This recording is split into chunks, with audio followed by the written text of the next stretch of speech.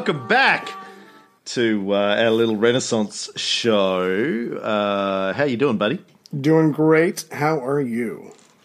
Oh, I'm good. Looking forward to getting stuck into talking about one of the giants of Western civilization, one of the intellectual giants, certainly of Christianity, or at least that's how he's right. known as Augustine of Hippo, a.k.a. Saint Augustine. And I just want to say, if that's the bar to be a saint, right?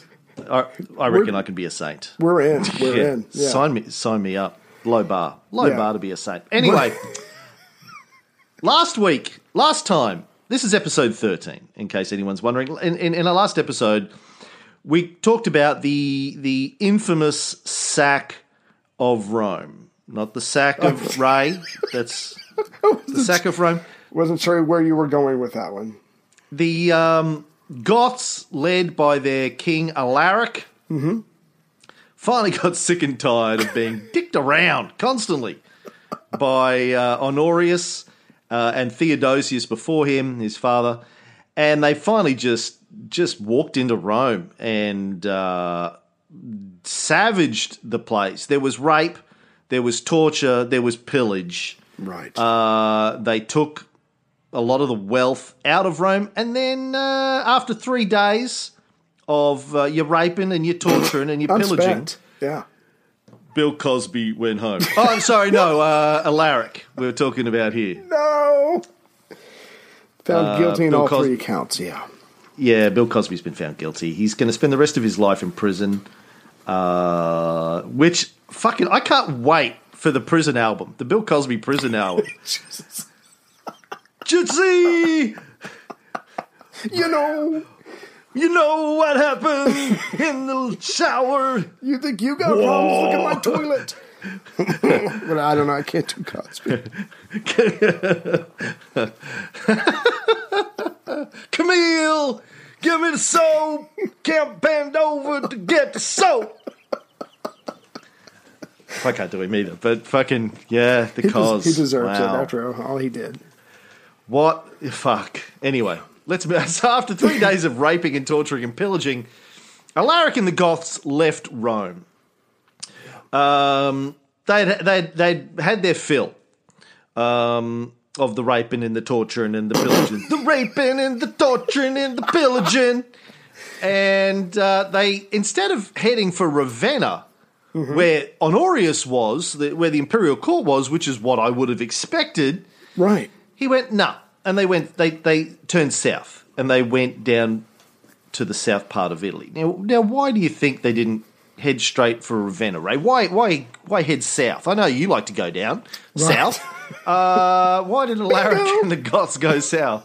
Yeah, well, I think taking Rome is one thing. Taking Ravenna with all the swamps and the probably superior fortifications, because like you said, Ravenna's been the place, the capital for quite some time, so I'm sure it's in a lot better position. From what I can gather, they're going to push their way south, and these aren't just a bunch of barbarians. They do have a cunning plan.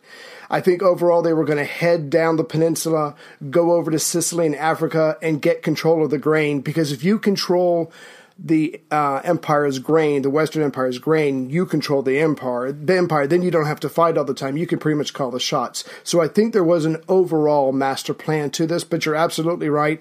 Alaric had been dicked around. I think we lost count at how many times he's been lied to, and they've reneged on so many promises. So this guy had enough. He took the city, but now I think he's got something bigger and better in mind. He's going to try to control the entire country by controlling the grain. Very smart. He who controls the spice controls the universe. Exactly. He was going for the spice. I think he was the first Sicilian mafia guy. Pretty much his attitude was, "You won't give, I will take," and that's exactly what he's going to do. Just when I thought I was out, they dragged me back in.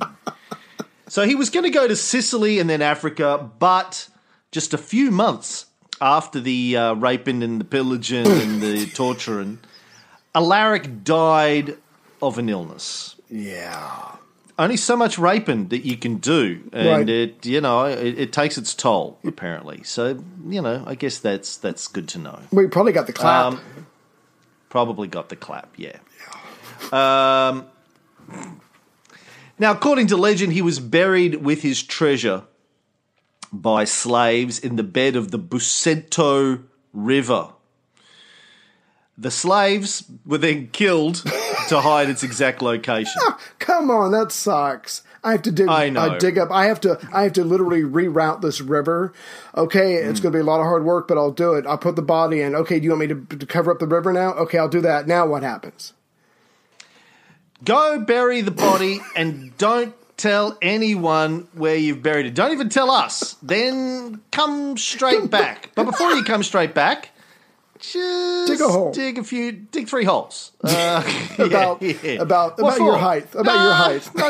You're a slave. It's not your job to ask what for. Just dig the fucking holes. And now I remember in the last episode we were talking about one of the things he had demanded in terms of tribute from Rome was the slaves to be freed, barbarian slaves that were in Rome.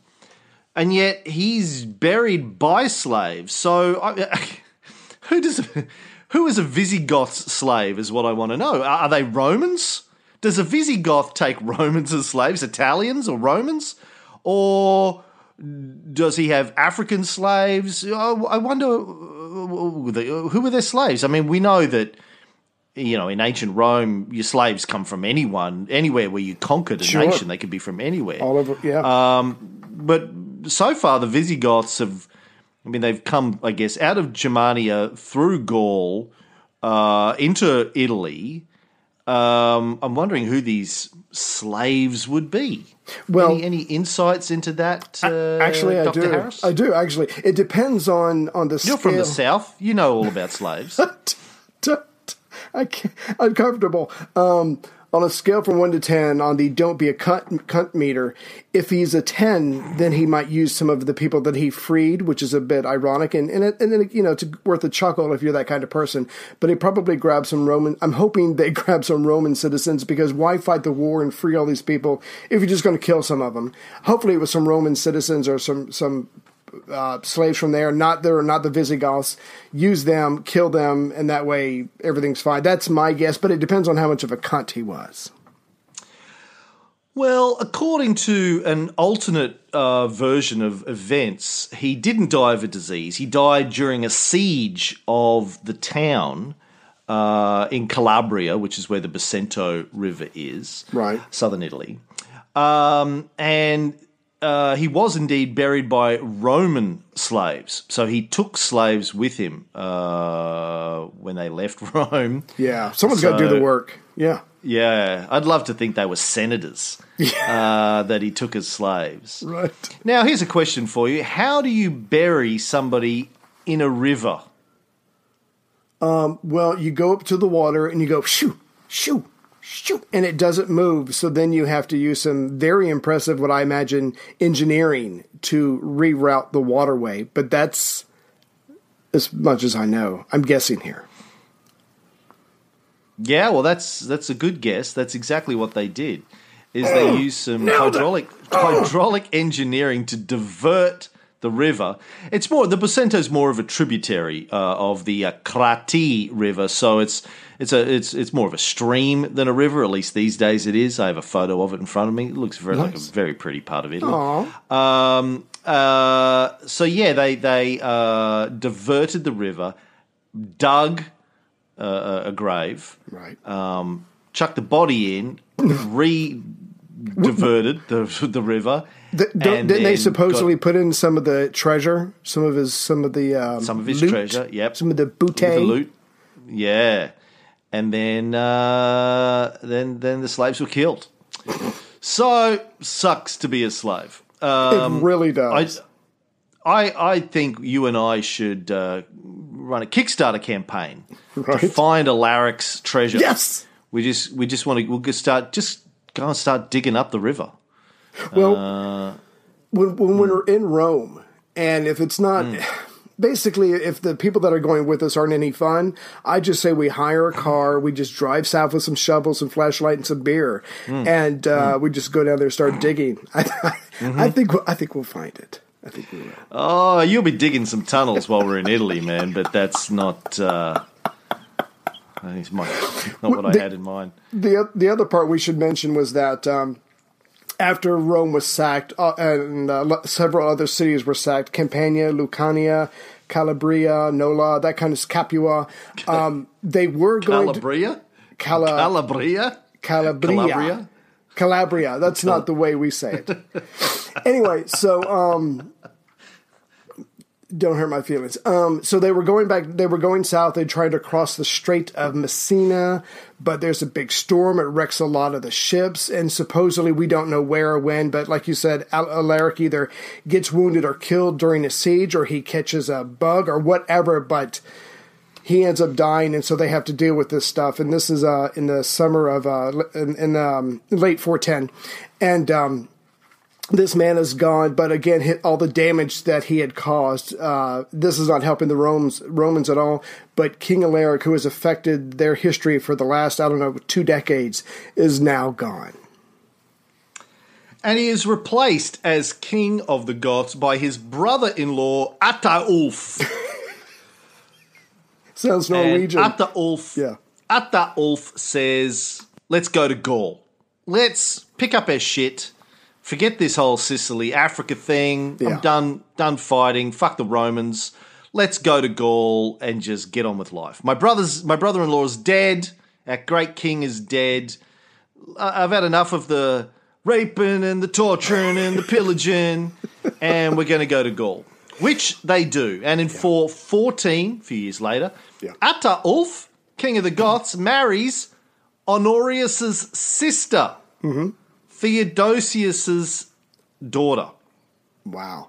And the time she was taken away, she was around 20 years old, so she's certainly probably looking pretty good for a princess, marriageable age, childbearing age. So so they hook up. Hopefully it was true love. True love, and they lived happily ever after until he died a year later in 415. Love. True love. And then the Goths in Gaul set up the Visigothic Kingdom in 418 under a king with a very hard to believe name, King Wally. Bow before your Lord Wally. Now, what does Visigoth mean, Ray? Vision, Goth, black. They see nothing but black. No, I don't know. What does it mean?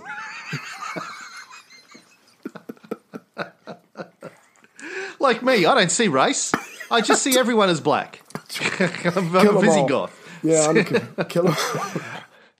Well, they think that Visi means west, so they're the Western Goths versus Ostrogoths, which means east, the eastern branch of the Goths. Gotcha. So the Visigoth kingdom under King Wally. I'm not sure I could ever bow down before somebody called King Wally. Just doesn't sound. No, right? Like, I'm not sure I could get behind that. Could you respect somebody called King Wally? I could probably nod my head, but that's as far down as I'm going for a Wally. Yeah. I mean, his name was Wallia, but real name Wallia. Well, there was another king before him, Sigeric, brother of Sarus.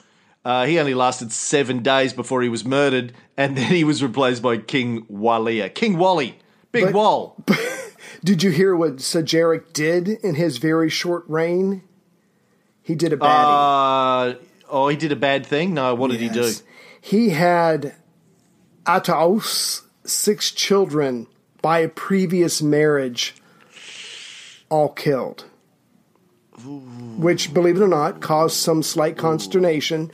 He's killed, and then Wallia, whatever his name, who is a relative of Ataulf, becomes the king then. So there's some shuffling going on, but the relative of Ataulf is back on the throne. And after Sigeric killed Ataulf's 6 children, he forced Ataulf's widow, Gallia Placidia, Honorius' sister, Theodosius' daughter, to walk 12 miles on foot amongst a crowd of prisoners. Naked. No, she wasn't naked. That was Game of Thrones. But yeah, walk of shame he did. Right. You remember that Saurus and Alaric, Saurus attacked Alaric at one stage. They were competitors in the Visigothic Kingdom. Anyway, so now we have King Wally. King Big Wall. Big King Wall. Name of a famous Australian footballer, rugby player, King Wally, who's the captain of the Australian rugby team. I don't give a fuck about sport, but King Wally is actually the name of it. That's what he's known as. He's called King Wally here, because we're a bunch of stupid cunts in this country. We care about sportsmen more than we care about people we're putting in concentration camps on Pacific Islands. Anyway, gotta have priorities. King Wally is now the ruler of the Gothic Kingdom in Gaul, and it lasts for 300 years. Yeah. Honorius finally... Sorry, go ahead.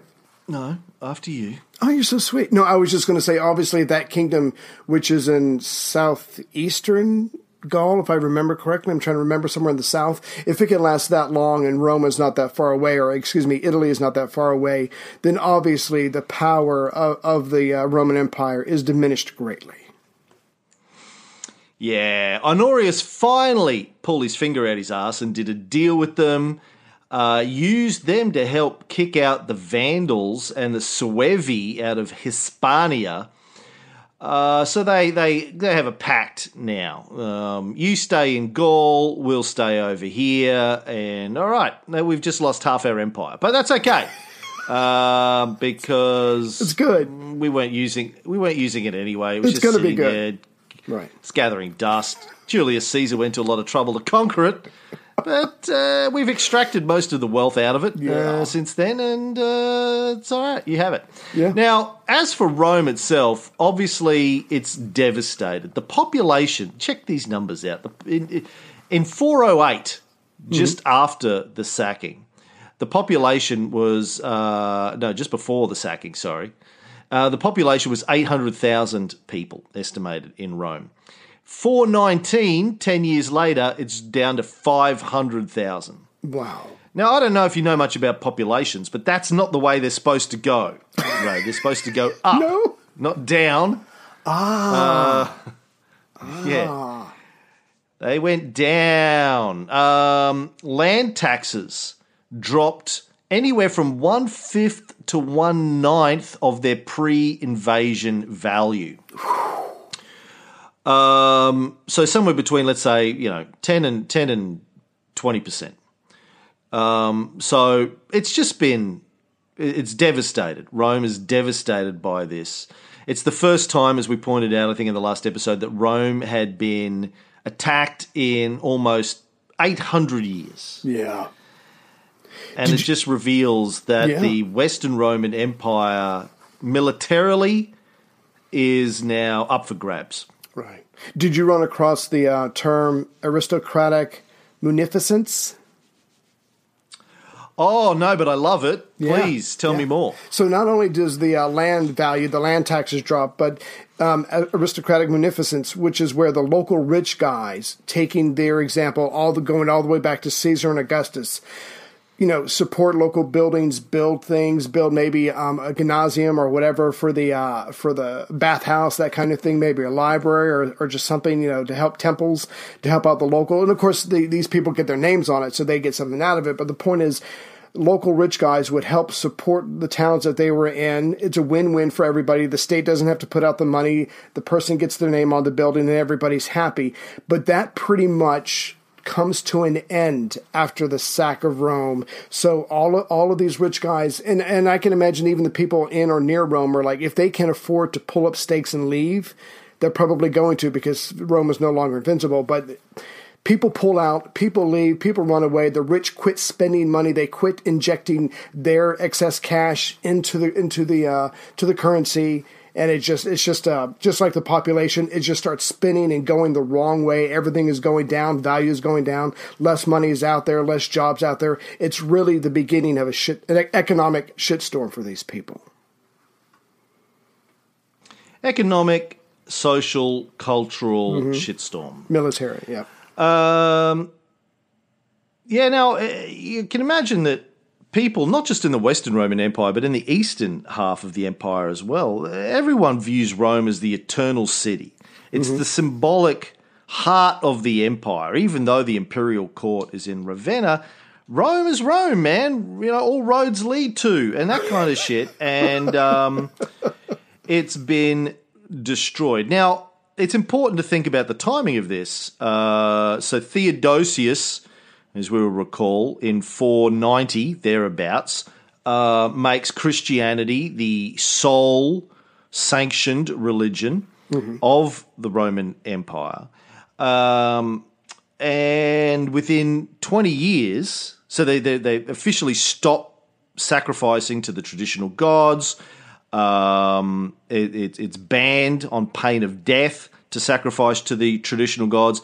And then within 20 years, Rome gets sacked by other Christians. I have to point out, again, keep in mind that the quote-unquote barbarians, the Goths, were Christians. Right. Something that doesn't get brought up a lot. Christian on Christian rape. That's my favourite kind of porn.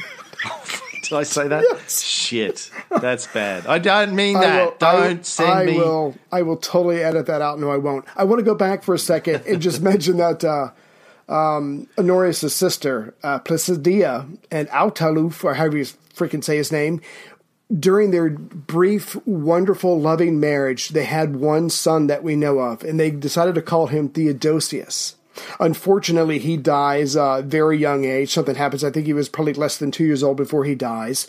And years later, as we're going to find out, his body is exhumed and sent to the... Wait, what do you mean something happens? Well, we just said what that something was. He got murdered. No, that part. Yeah, no, that's not what I'm talking about. Here's the part. There's little boys in the ground. He's dead. He's buried. Eventually, his body is going to be moved to the old, the imperial mausoleum at St. Peter's Basilica, because the status of his mother is about to change significantly. And I'm not sure how far we're going to go into the timeline. I just thought that was pretty interesting that this woman, Placidia, is not done yet. She goes on to some greater things. Placidia, have you seen Placidia? Placidia, the tattooed lady. Yeah. Getting back to the pagans and the Christians. Yeah. So this is a big deal. You imagine that you're living in Rome or anywhere in the empire, quite frankly, around about 410, and you're a pagan, and the Christians have been celebrating for 20 years about how their god's better than all your gods, and their gods made them ruling the empire, and blah blah blah blah blah. Right. And then the capital of your empire gets destroyed by these invaders.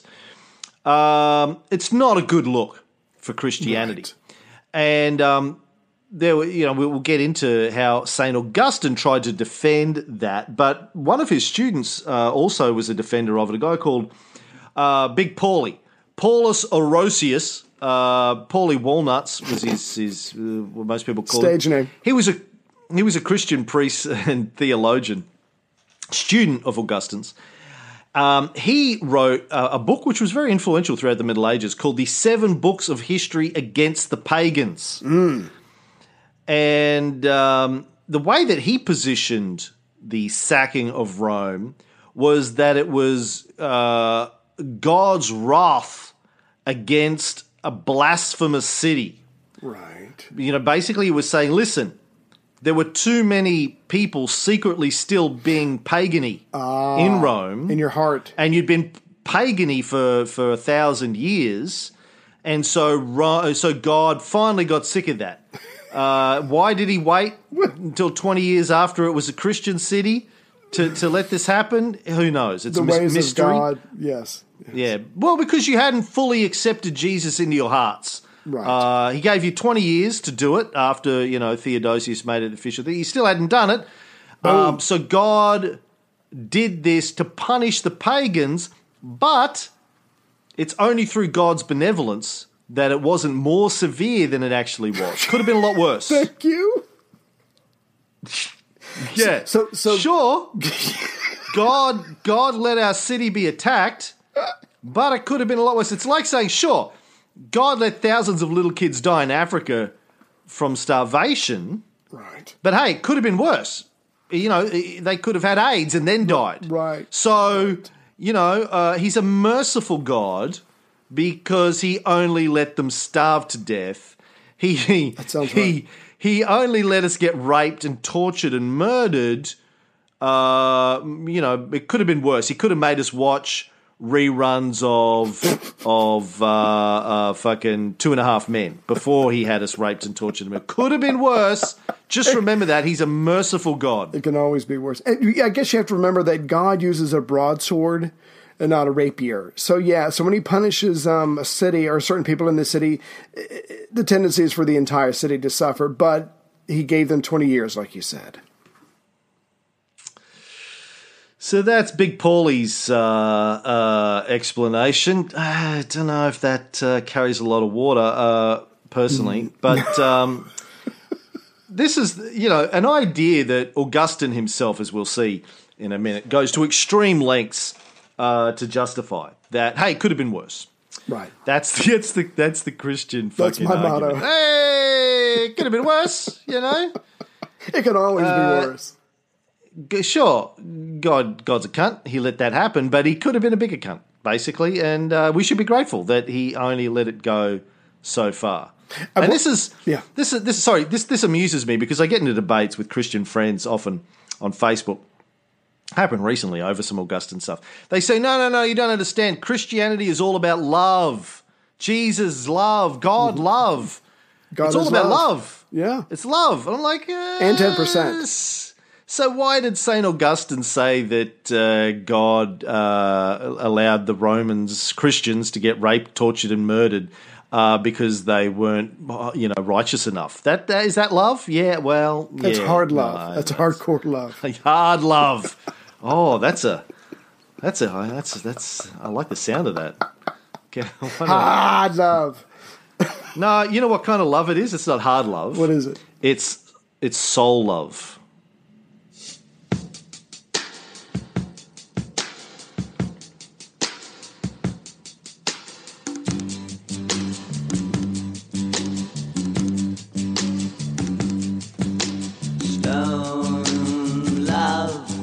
She kneels before the grave, her brave son, who gave his life to save a slogan that hovers between the headstone and her eyes, for they penetrate her grieving. You love a boy and girl, they're talking new words that only they can share in you. A love so strong it tears their hearts to sleep through the fleeting hours of morning. Love is careless in its choosing, streaming over cross and daily. Love descends on those defenseless. Idiot love will spark confusion. Inspiration have I none, just a touch of flaming love. All I have is my love of love, and love is not loving. Yeah. Love that sax. Sax me, baby. I love hot sax, baby. I love. Love it. Yeah. Yeah. So, I wanted to add What? on to something you were saying that this is a big deal and we shouldn't just fly right by it. But you can only imagine what the people in the... What? Oh, we're not going to fly right by it. We're going to do 3 episodes about it, buddy. Absolutely. So, right. So what I'm saying is the Eastern empires probably got to be looking over there. They're getting the news of all this and going, what the hell is going on over there? Because as we've covered in previous episodes, I think, if not, we'll get to it soon. The East, to a certain degree, has already thought that they have dealt with their barbarian problem by a more direct method. I really can't remember what we covered, but the point is they've got to be shocked that, like you were saying, the cultural center of where this all started at is now in ruins. So again, this is like news that is going to just go all over the known world because it is such a big deal. So you've got the pagans in Rome saying, see, this is what happens when you stop sacrificing to the pagan gods. Mm-hmm. You've got the Catholics led by Augustine and Big Paulie Walnuts saying, no. See, this was God punishing both the pagans and the Christians in Rome for not being righteous enough. But it could have been a lot worse. He's a loving God. He's a merciful God. It could have been a lot worse. The only reason it's not a lot worse is because he's a good God.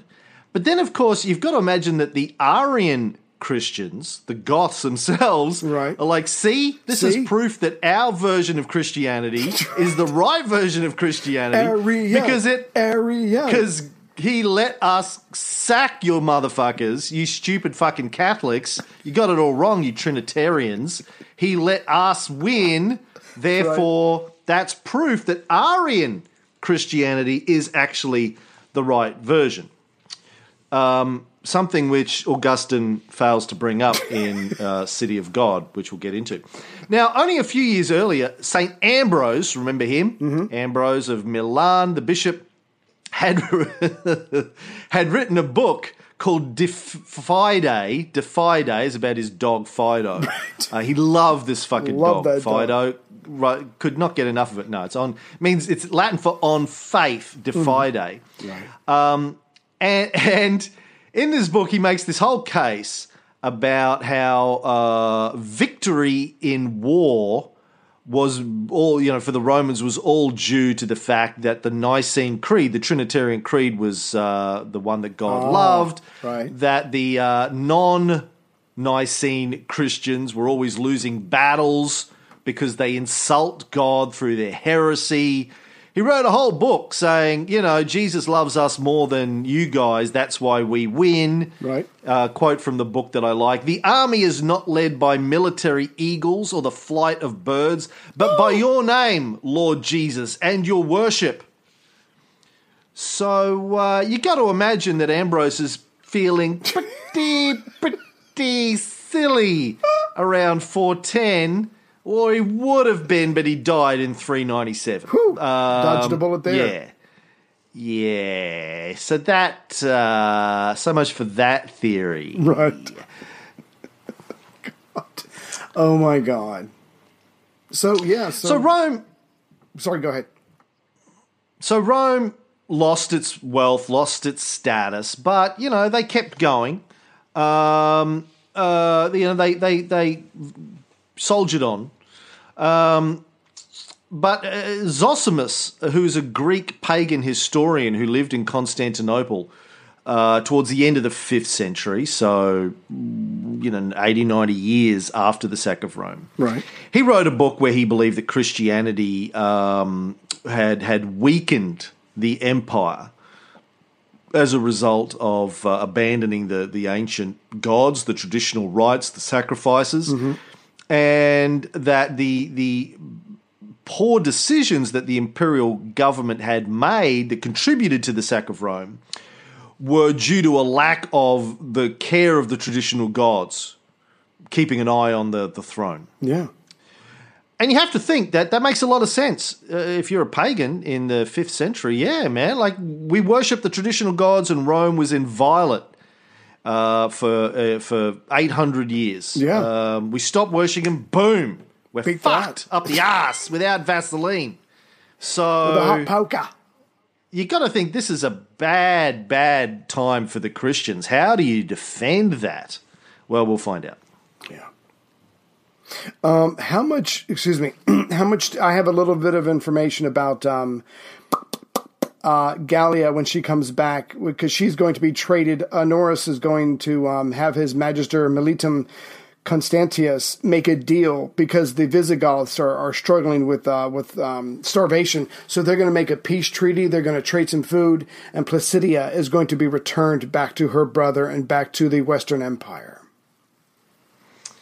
Okay, I have nothing on that. I'm going to get into Augustine, so if you want to talk about that in more detail, you should do so. All right, cool. So she's back home now, and she's still relatively young. Now, at this, and I'm going to just hit the highlights, just what is relevant to the to religion and things like that. The Pope Zosimus dies in December of 1418, and right away there's a rivalry for the new pope's position. There's fighting. One pope tries to lead troops to take the Basilica of St. John Lateran. There's fighting. Popes are exiled. Anyways, they finally are able to calm that down.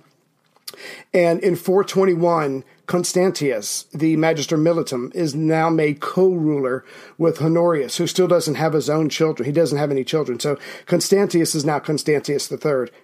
And he ends up marrying Placidia. Excuse me, I'm sorry. He ends up marrying Placidia, and they have a child together. And Placidia is made Augusta. She's the only empress in the West. But later on that year, Constantius III dies. This is 421. 2 years later, Honorius dies in 423. There's a whole bunch of fighting going on, civil war, backstabbing. They get some Huns involved. But the point is, Placidia is the regent from 425 to 437 for her child, which is also called Constantius III. So for a while, they actually have a female regent ruling what's left of the Western Empire. Did we already cover Arcadius, the Eastern Empire? I honestly can't remember. Well, we talked about it a little bit. I mean, how much do you want to talk about it? Let me just, what did you want to talk about? Yeah, let me just give the ending, because this is a guy, there's a guy in the story that rivals to some degree Saint Augustine. So Arcadius is the emperor in the East. His name is Flavius Arcadius Augustus. He's the eldest son of Theodosius the Great. He's 18 years old when he comes to power. Now, as we talked about in the last couple of episodes, he's not the one who's really in charge. Flavius Rufinus is the real power behind the throne. But Rufinus is going to be replaced by Eutropius, who's another Magister Militum. But Arcadius gets married to a woman. She makes him kick out Eutropius in 399.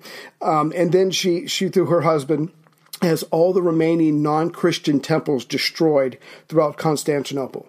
And then this person is replaced by John Chrysostom. I'm probably saying it wrong, but he later on becomes a saint. And this guy is very important. He's one of the early church fathers. He's right up there with Saint Augustine, and he is the second person. He only second to Saint Augustine does all of the stuff that he wrote survive. So he's a big deal, even though I've never heard of him before. But he is known for preaching about and public speaking about telling people not to abuse their authority. It doesn't matter if you're a priest. It doesn't matter if you're a political leader. We're all here to serve these people. We're here to be like Christ. We all need to do a better job. And there's a work called the Divine Liturgy of St. John Chrysostom, which is, he wrote most of it, and it is the most celebrated divine liturgy or mass of the Byzantine Rite. So he was a pretty big deal. But again, the wife is not happy. She gets him kicked out for somebody else. But the point is, she ends up dying, giving in childbirth. She has a miscarriage. She dies. Arcadius pretty much backs off the throne. He doesn't want anything to do with ruling. He's devastated. Another person is put in charge, and this guy passes even more laws about curtailing paganism, punishing and coming down hard on the Jews and heresy and that kind of stuff. And I think this is what we covered before, but the court officials throughout all of this time are having their own trouble with the Goths, the barbarians. So they sneak attack a lot of them. They wipe them out within the city. They chase them out of there. They chase them into Thrace. They hunt them down. They slaughter them. And so they, as far as the Eastern Empire is concerned, they feel that their barbarian problems are handled for now because they've killed a whole bunch of them. They've even chased them down and killed all their families. And to celebrate this, they're going to build a temple on one of the hills in Constantinople. But Arcadius dies at the age of 31 in 408. But so theoretically, the Eastern Empire is secure because they wiped out the barbarians who were trying to trying to rise through the ranks within the court. But the West hasn't. Obviously, the West has had much worse problems with their barbarians. But the East considers itself relatively safe. Yeah, Chrysostom, John Chrysostom. By the way, Chrysostom means golden-mouthed. Nice. Not because he liked, golden showers in his mouth. I don't think I don't think it was. Now that we're I think judging. I don't think know. it's because he was eloquent. Right. Yeah, he was very influential, as you say, and in large part, well, one of the things that I know him mostly for was he hated the Jews, and particularly Judaizing Christians. So remember that in the very early days of Christianity, I'm talking Paul, Peter, James, mid-first century. Yeah. There was this debate going on about whether or not Christians were supposed to be Jews or not Jews, and it seems like all of the early Christians outside of Paul, but including Paul originally, thought that you had to be a Jew to be a Christian. You had to be circumcised, you had to eat kosher food, you had to obey the laws of the Torah. And then Paul says, "Nah, fuck all that shit. If you're a Gentile, you don't have to worry about it. Just do whatever you want. Just say Jesus is Lord. Boom, it's all good." But in Chrysostom's time and Augustine's time, so late 4th, early 5th century, there was still a lot of Christians, big Christian communities who did stick to this fact that you had to be Jews in different parts of, particularly in the eastern part of the empire, and they were sucking a lot of the Christian congregations out. Like Chrysostom was losing members of his congregation that were going, you know what? Yeah, we think these guys are probably right, because like if you read the Bible, kind of says you got to be a Jew, so we're going to go be Jewish Christians. And he was like, "Ooh, fuck that shit." Yeah. So he went on the warpath, denounced Jews and Judaizing Christians. So yeah, that's what I mostly know him for. Very influential. Also hated the gays. He wrote, "All of these affections then were vile, but chiefly the mad lust after males. For the soul is more than sufferer in sins and more dishonoured than the body in diseases. The men have done an insult to nature itself. And a yet more disgraceful thing than these is it when even the women seek after these intercourses, who ought to have more shame than men." So even lesbians he didn't like. Like what kind of man doesn't like lesbians? Come like, please, on. Exactly. What is wrong? What is wrong with? Do you know how hard we have worked to convince women that it's okay to do lesbian stuff? It's taken us a long time. And to let me videotape don't fuck it. Fuck that shit up for us, John. I wanted to mention one other thing. Did I bring up the Theotokos versus Christotokos debate?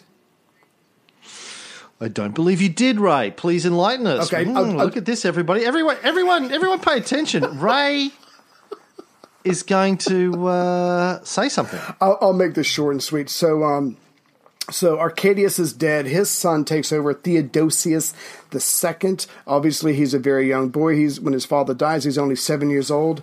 Officially, his name is Flavius Theodosius Jr. Augustus. And we're going to skip all the stuff, the palace intrigue or whatever. Because he's such a young person, he's dominated by a whole bunch of people. But he eventually grows up. And in 425, he founds the University of Constantinople. And it is going to have 31 departments or 31 chairs, 15 in Latin and 15 in Greek. So again, they recognize that the importance of both, of keeping both alive. So they're about intellect. Even though they have the Christianity going on, they're still taking this stuff very seriously. And this university is going to teach law, philosophy, medicine, arithmetic, geometry, astronomy, music, and rhetoric. But then a debate comes up. There's a theological debate. There's this one group, the Theotokos group, that says Mary, the mother of Jesus, should be called Theotokos, the birth giver of God. Christ had been born a man. But then the Christotokos argument comes up, and they say, no, she should be called Christotokos because she's the birth giver of Christ, because an internal being could not have been born. That doesn't make any sense to them. So they have a council, like Christians always do, and in the first council, the Theotokos wins, the birth giver of God won the argument, so she should be called the Theotokos. They have 2 more councils. Priests are exiled, priests are tortured, there's civil war, there's fighting, people are banished. Some people are accused of separating the godness from the humanity of Christ. Others are accused of merging them, so you can't make anybody happy. But finally, the Council of Chalcedon in 451, 1 year after Theo II dies, they proclaim that Jesus is perfect both in deity and in humanness. This self-same one is also actually God and actually man. So they agree to disagree. They come up with this common statement that they all can get behind. They still to this day disagree. They just don't kill each other anymore. But the important thing is that even though with this inner turmoil in the Eastern Empire, Christianity dominated, paganism is pretty much stuffed out through violence and laws and prescriptions and things like that. But to this day, that is still a subject of debate for some of the churches in Constantinople. Wow, yeah. It's the important stuff that they like to kill each other over. I was going to say, I mean, this is so high level. The person on the street doesn't know, doesn't give a fuck, is going on with their life. And these guys are going at each other. I mean, people were killed and tortured. Who cares? But Christianity's all about love, Ray. It's all about love to win. And I get in these arguments with Christian friends. They go, you don't understand. It's all about love. I go, but Christians killed other Christians over names. Yeah. And they're like, yeah, well, they weren't real Christians. Oh, I see. So they thought they were, but they weren't. All of the popes and the archbishops and all of these guys that ran Christianity weren't real Christians. Careholders. The people that invented Christianity we're killing weren't real Christians. Only you are a real Christian. Right. Okay, I get it. Yeah. Yeah, good one. Well, look, I think just to wrap up this episode, so this is going on in the East. In the West, the pagans and the Catholics and the Arians are all going at it. Whose argument for why Rome was destroyed is the best one. Right. As we'll see, I think we'll leave Augustine to the next episode. He writes The City of God Against the Pagans, the full title. Usually just called The City of God because against the pagans bit people choose to ignore that. Yeah, let's just drop the. By the way, if you've seen our new Barry and Stan coffee mugs, love it, classy.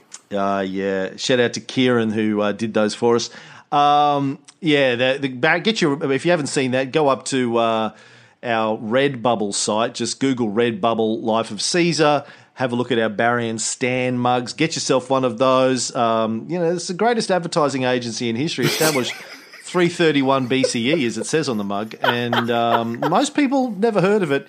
You'll have lots of opportunities for great discussions talking about Barry and Stan around the office. So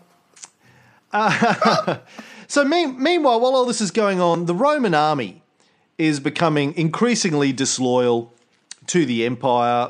Large landowners, more and more, are basically becoming laws unto themselves. Mm-hmm. The emperor's weak. The military doesn't do what the emperor says so much anymore. And so the large landowners in Rome and in different regions of Italy are going like, well, fuck this. This obviously shit's going to hell in a handbasket. We need to look after our own, and we need to start consolidating power ourselves. It's a bit like what's happening in the United States at the moment. The elite are like, okay, well, let's forget the farce that there's a government and a democracy. It's every man for himself. Ships, Titanic's going down. Everyone grab the... Push the child out of the boat. Yeah. Grab as much silver cutlery as you can and women and children in the water, grab yourself a lifeboat. Right. And so this is obviously the beginning of the end, or the end of the beginning of the end, or the beginning of the end of the beginning of the end of the Roman Empire as we know it. So you've got the wealthy aristocrats now, as you said before, the end of munificence, and then basically going, okay, every man for himself now.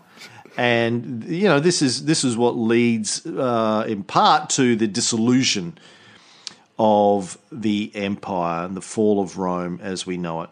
Now, as this is sort of going on and the public buildings are crumbling because the aristocrats aren't repairing them or building new ones, and there's private greed is taking precedence over the idea that, you are responsible for the state. You're responsible for the city. It is. We've talked about this in our shows over the years. This is one of the ideas of going back to the polis of ancient Greece, Athens, through the Hellenistic period. This idea that you are the state, that the state is a reflection of you, that the state is the higher power that you represent.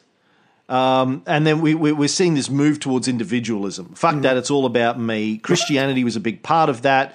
Whereas previously with the traditional religions, you sacrificed to the gods, you worshipped the gods in order that they would protect the city, the state. It was a communal. Exactly. Yeah. Now you're praying for personal salvation. Right, your soul. Yeah. And this is just I'm sorry, and you can just see the birth of feudalism here. The emperor's 200 kilometers away. I haven't seen any of his troops in years, but this local landlord is rich enough to be able to support his own guys. And if I give my loyalty or obedience or whatever to him, he says he'll protect me as well. I mean, you can just see it, the beginnings of things like feudalism and loyalty in a local level, because the entire system is breaking down. Yeah, I'm just going to build a wall around my house and put turrets in my house and an army in my house. Fuck all y'all. It's time to look after my family. Fuck y'all. Every man for himself. Mm-hmm.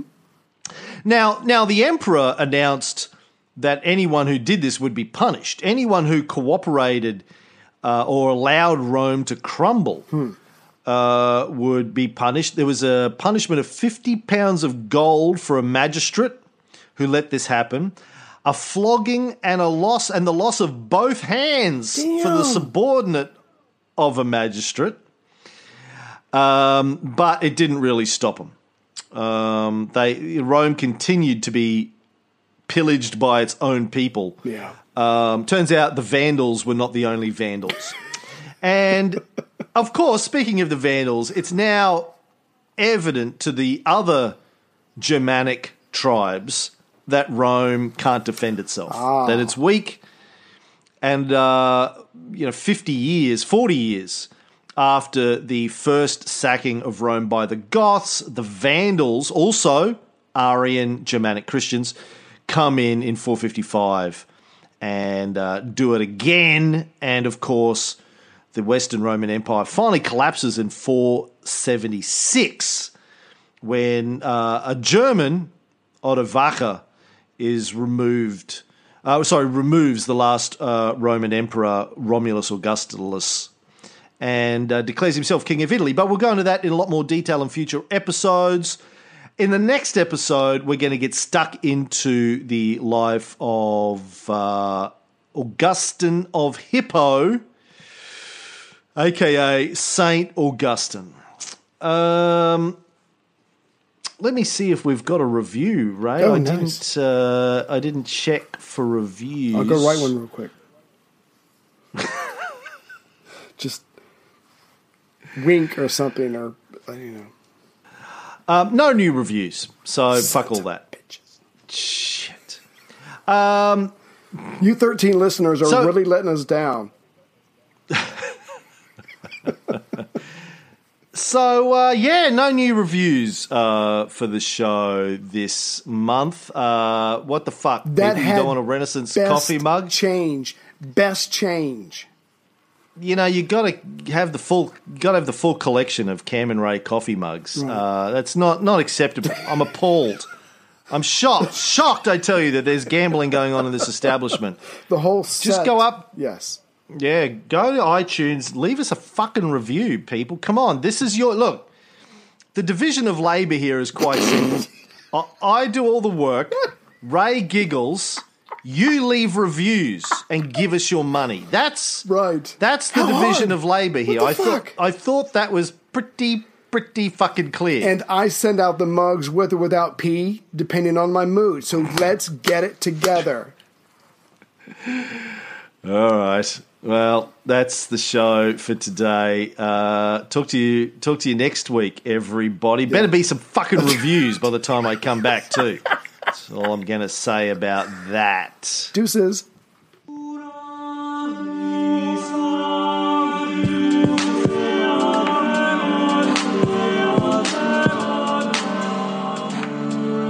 What you talking about, Will?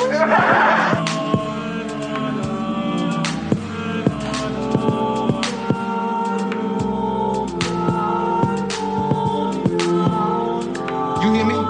Rawls is giving you up. What the fuck did I do? You can't shut your mouth.